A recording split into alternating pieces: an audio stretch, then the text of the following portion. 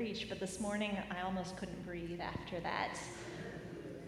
Ariel and I have been friends for a long time, but I'd never really seen her perform before. And you know, when you see a friend in all their splendor and power for the first time, she's blowing me away. She's pretty awesome, isn't she?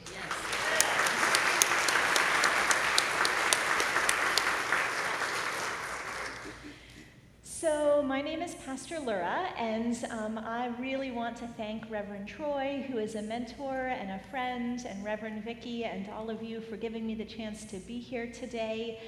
Some of you all know that when I'm not preaching, this is one of the congregations I sneak away to sit in the pew, and you all have fed me and nurtured me and helped me in so many ways, so thank you for the honor of being here to preach with you today.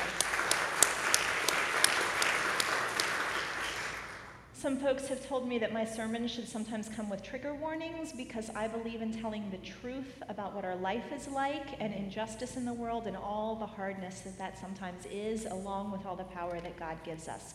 This morning, I'm not going to go too deeply into any very difficult stories or in any way get any way graphic, but there is a list of injustices we might experience, and one or more of those may hit you hard, so you can be prepared for that.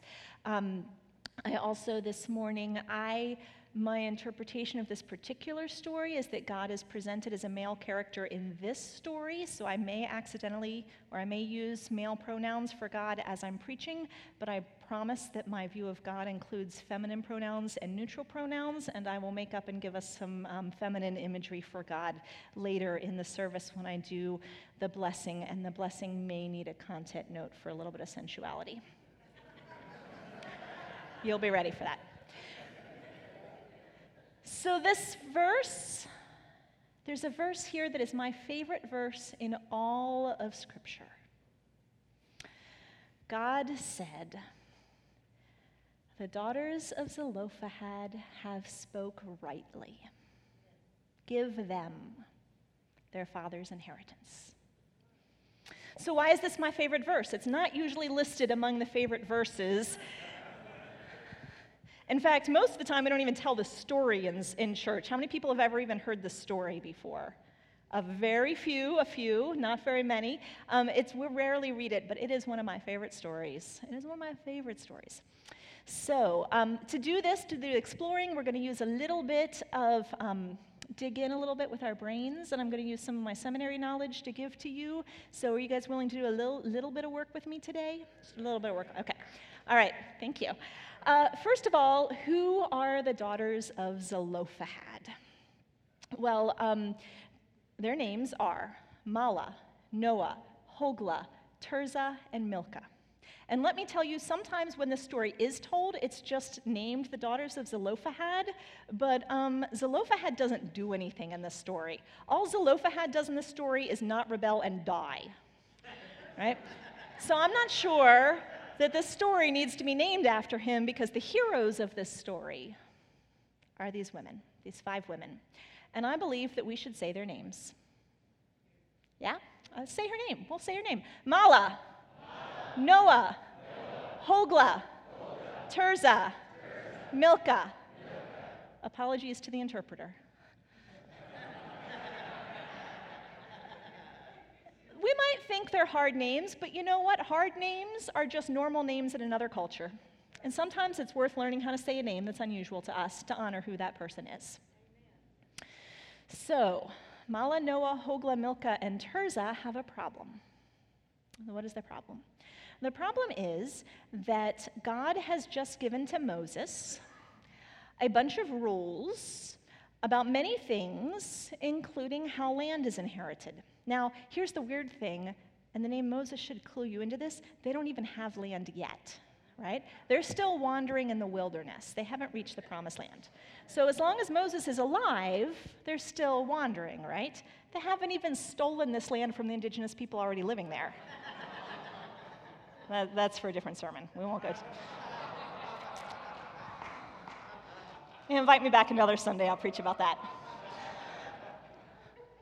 So this land is theoretical, but it probably stands in for a lot of other blessings or promises, right?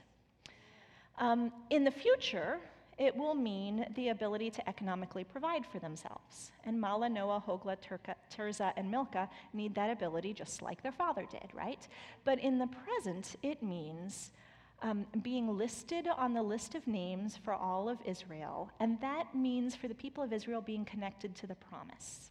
So we might think about how in our culture there are sometimes men who are a little bit nervous if they don't have brothers and they don't have sons about their last name going away, but this is like that but even stronger, because being on those lists of names and having property that ties you to those lists of names, it means being a part of the holy group of people who God loves.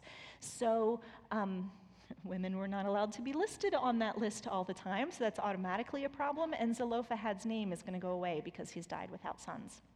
So, what do these women do? They gather Moses and Eleazar, the second-in-command priest, and all the congregation and all the people in the most public place where the people go to speak about God, and they say, "Give us a share of our father's property. Give us." Now listen, here's a thing in Hebrew. Hebrew words have word endings that tell you who they're talking to. And when these women use an imperative, they are using an imperative that does not address plural groups of people. They are using an imperative that addresses one person. They are using an imperative to command what God should do. They tell God, the Holy One of Israel, your law isn't fair and fix it. Give us our father's share. The text even calls this a lawsuit. Moses took their lawsuit to God. These women just sued the Holy One of heaven and earth. Like, damn, they got some balls.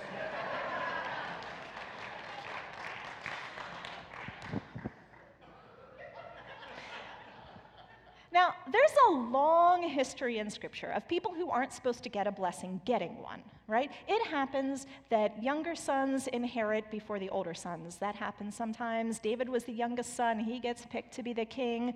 It happens that slaves get freed and slave women get to see God. And it happens that a bunch of rebellious, teeny little scraggly nation gets to be the chosen one that God lifts up as God's favorite nation. But this is the only time in Scripture I know where someone who's not supposed to get a blessing informs God that yes, they are supposed to get a blessing.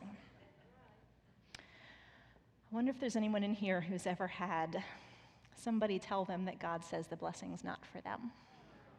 I wonder if there's anyone in here who's ever been told your love is not the right kind of love, you don't get to get married. Or if anyone in here has ever been told you're not the right gender to be preaching in church.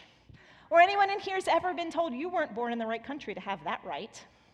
Or you don't have the right birth certificate to go into that bathroom. Or if anybody in here has ever been told you're too crazy for me to believe.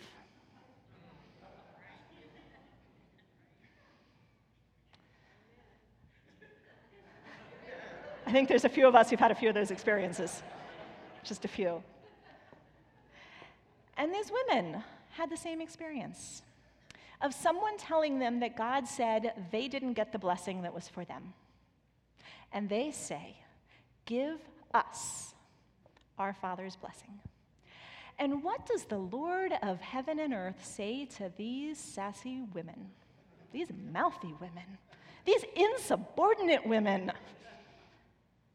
God says, Kez benot Zelophehad devarot Natan titen lohem ahuzet nahalam betuk ata avehem vaha avarot et nahalat avehen lohen.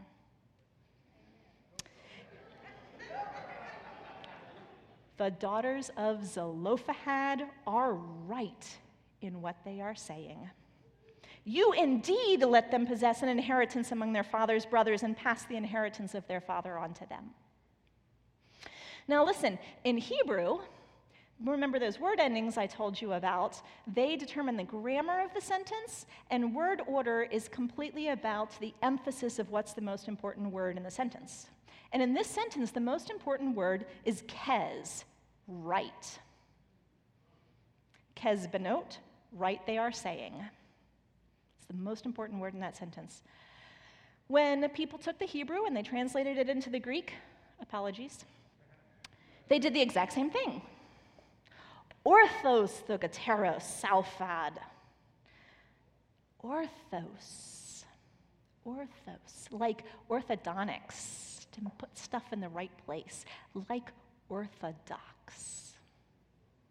These women are speaking orthodoxy. Latin, if anyone knows Latin, it does the same thing. Justum, the word we get just from. Justum is the first word. Justly are Mala, Noah, Hogla, Milcah, and Tirzah speaking.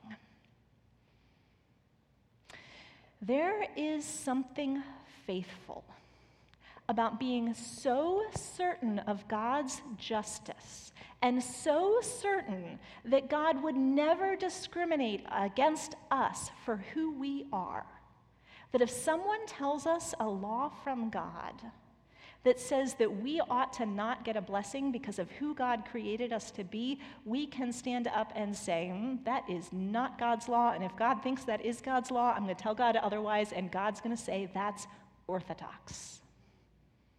That is orthodox. Now, there is an argument that some people make that this, and I got to tell you, God changes God's law. God doesn't just give them their father's inheritance as charity. God says, in the future, I'm going to change my law. In the future, whenever a man dies without sons, his daughters ought to inherit. The law is not 100% fixed. We've got to wait a little while longer for that because, let's just say it up front, people need to be able to inherit regardless of their gender, right? So God halfway fixes the law, and we've got to come back later and finish fixing it. But there are people who say, well, that wasn't really about Mala, Noah, Hogla, Milcah, and Tirzah. That was really about Zelophehad and his name not being cut off, and it's really the father's rights, not the daughter's rights, that are protected. Now, you and I both know that women throughout all of history have been making their argument based on what men's rights are to convince men in power, right? And that people of color and people of different genders and whoever doesn't have the power sometimes needs to make the argument that appeals to the person in power. And I kind of actually think that's what's happening in these texts. These women are smart, they know what the deal is, they know how to make the right argument. But it is possible that maybe they only win because of the rights of their father. So I want to ask you, who's your father? Isn't your father the King of heaven and earth? Isn't your mother the one who birthed you, the love at the center of the universe, the Holy One? Aren't you adopted sisters and brothers and siblings of Jesus Christ, the Messiah? Didn't the one who made the stars and set the planets in their courses scoop up dust and breathe God's own breath into you? Aren't you a child of the Holy One? So rightly spoke the daughters of Zelophehad, but even more rightly speak the children of the Holy One when they say, my blessing, God's blessing, is for me, and no law, even a law that is represented as being a law from God, can ever take that from me. In Jesus' name, amen.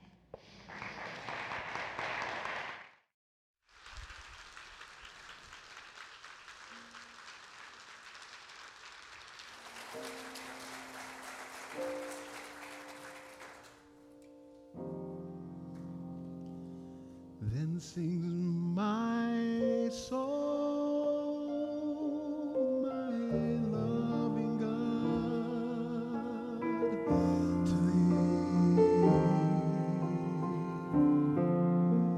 How great thou art, how great thou art. Sings my soul.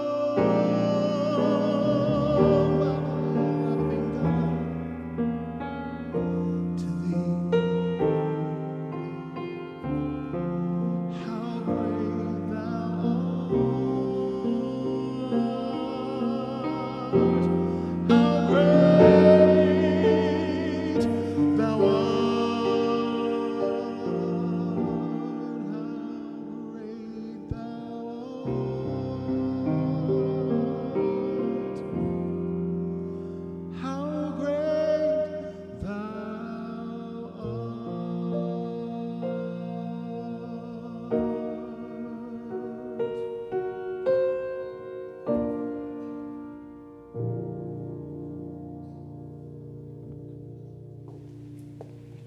As the ushers come forward and we prepare to give, we know that this is why we are here. This is our mission, to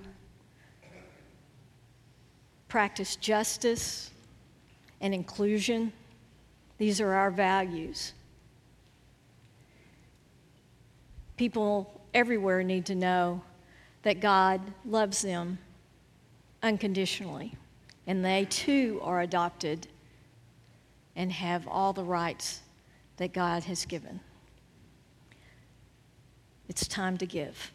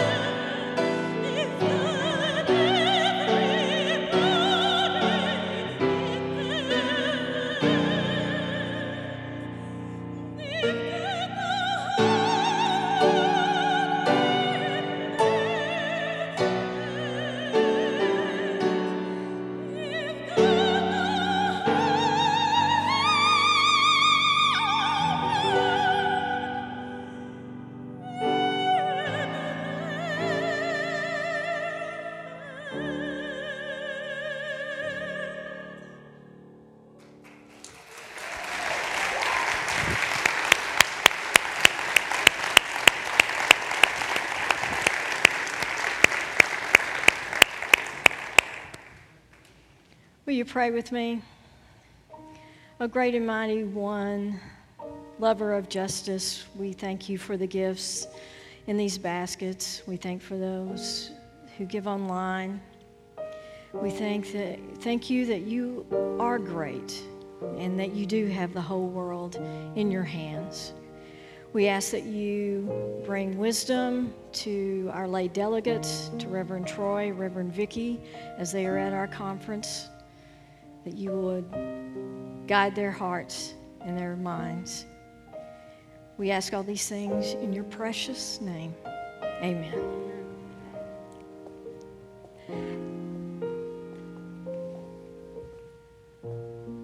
things were different. Back in the Old Testament and the ways of Moses. And then Jesus came. And we have a new covenant, a new way of doing things. A Jesus that showed us that we love and we take care of people in the margins, those who've been discriminated against, don't have a home, don't know that God loves them. And that brings us, and it brought Jesus to this table. Jesus, our brother, on the night in which he was betrayed, the night before he died, was gathered with his friends, the ones who had been with him, the ones he was teaching and healing with and walking with, and they were enjoying one of their sacred meals together. And he picked up the bread that was on the table, and he gave thanks for it, and he broke it. And he said to them, "This is my body, and I give it to you. And whenever you eat it together, remember me." And then he picked up the cup of wine that they had been drinking at the table, and he gave thanks for it. And he said, "This is my blood, and I'm pouring it out for you. And this is the cup of the new covenant, the new promise. And it is for you. And it is for all people. And it is for everyone of every place and every time, everywhere, always on this earth. And if there's people on other earths, it's there for them too." And he gave it to them. And he said, "Drink this. And whenever you do it together, remember me."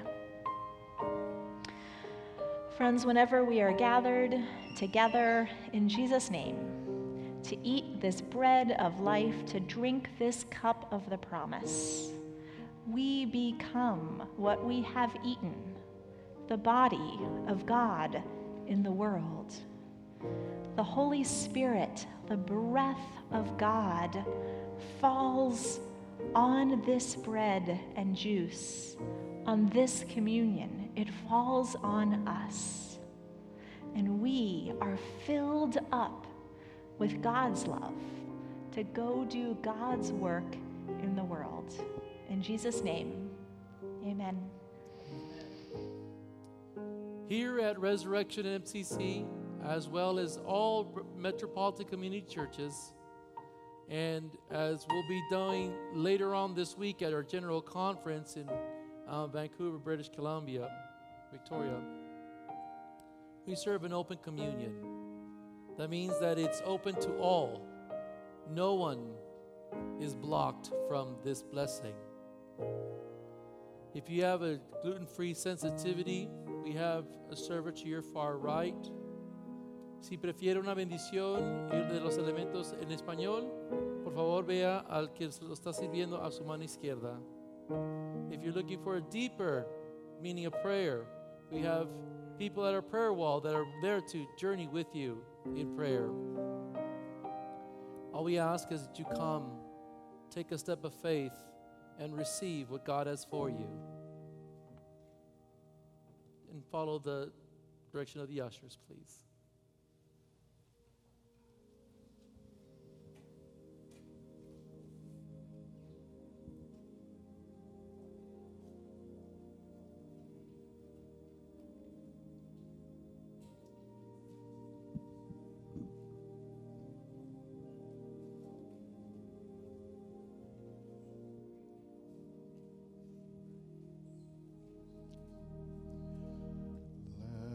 Let us pray.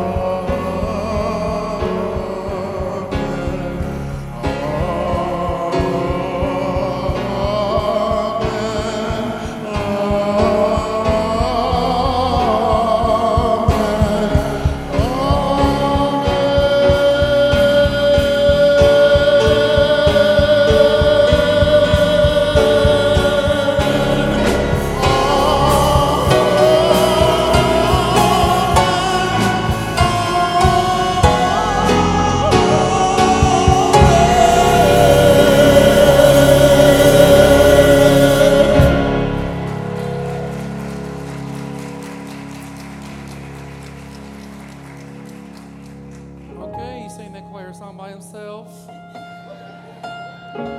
Hallelujah.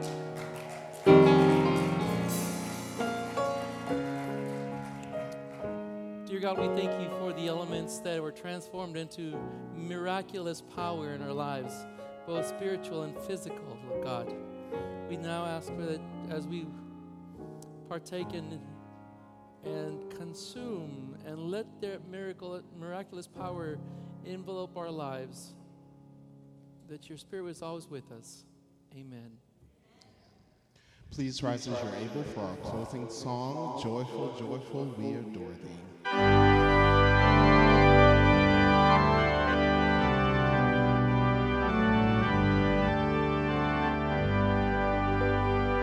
Joyful, joyful, we adore thee, God of glory, Lord of love. Hearts unfold like fountain for thee, longing to the sun above. Ever singing, march we onward, victors in the midst of strife.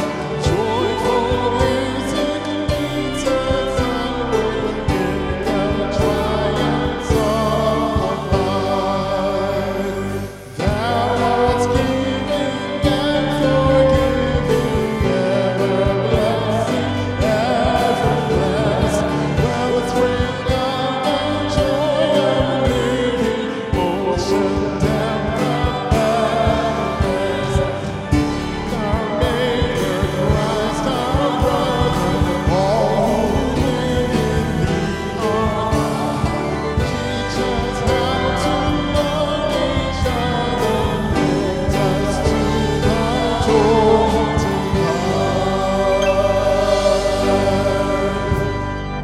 Amen. Amen. I invite you to remain standing for the blessing. Remember feminine pronouns coming and content note about sensuality. May the mighty one dance her fierce dance on all the walls of injustice. May the strong, proud mama keep all her babies safe. May the femme of all femmes paint us in beauty. May the seductive one wiggle her hips at you and wrap her thighs around you. May the promiscuous one make love to you, and may she rock your world.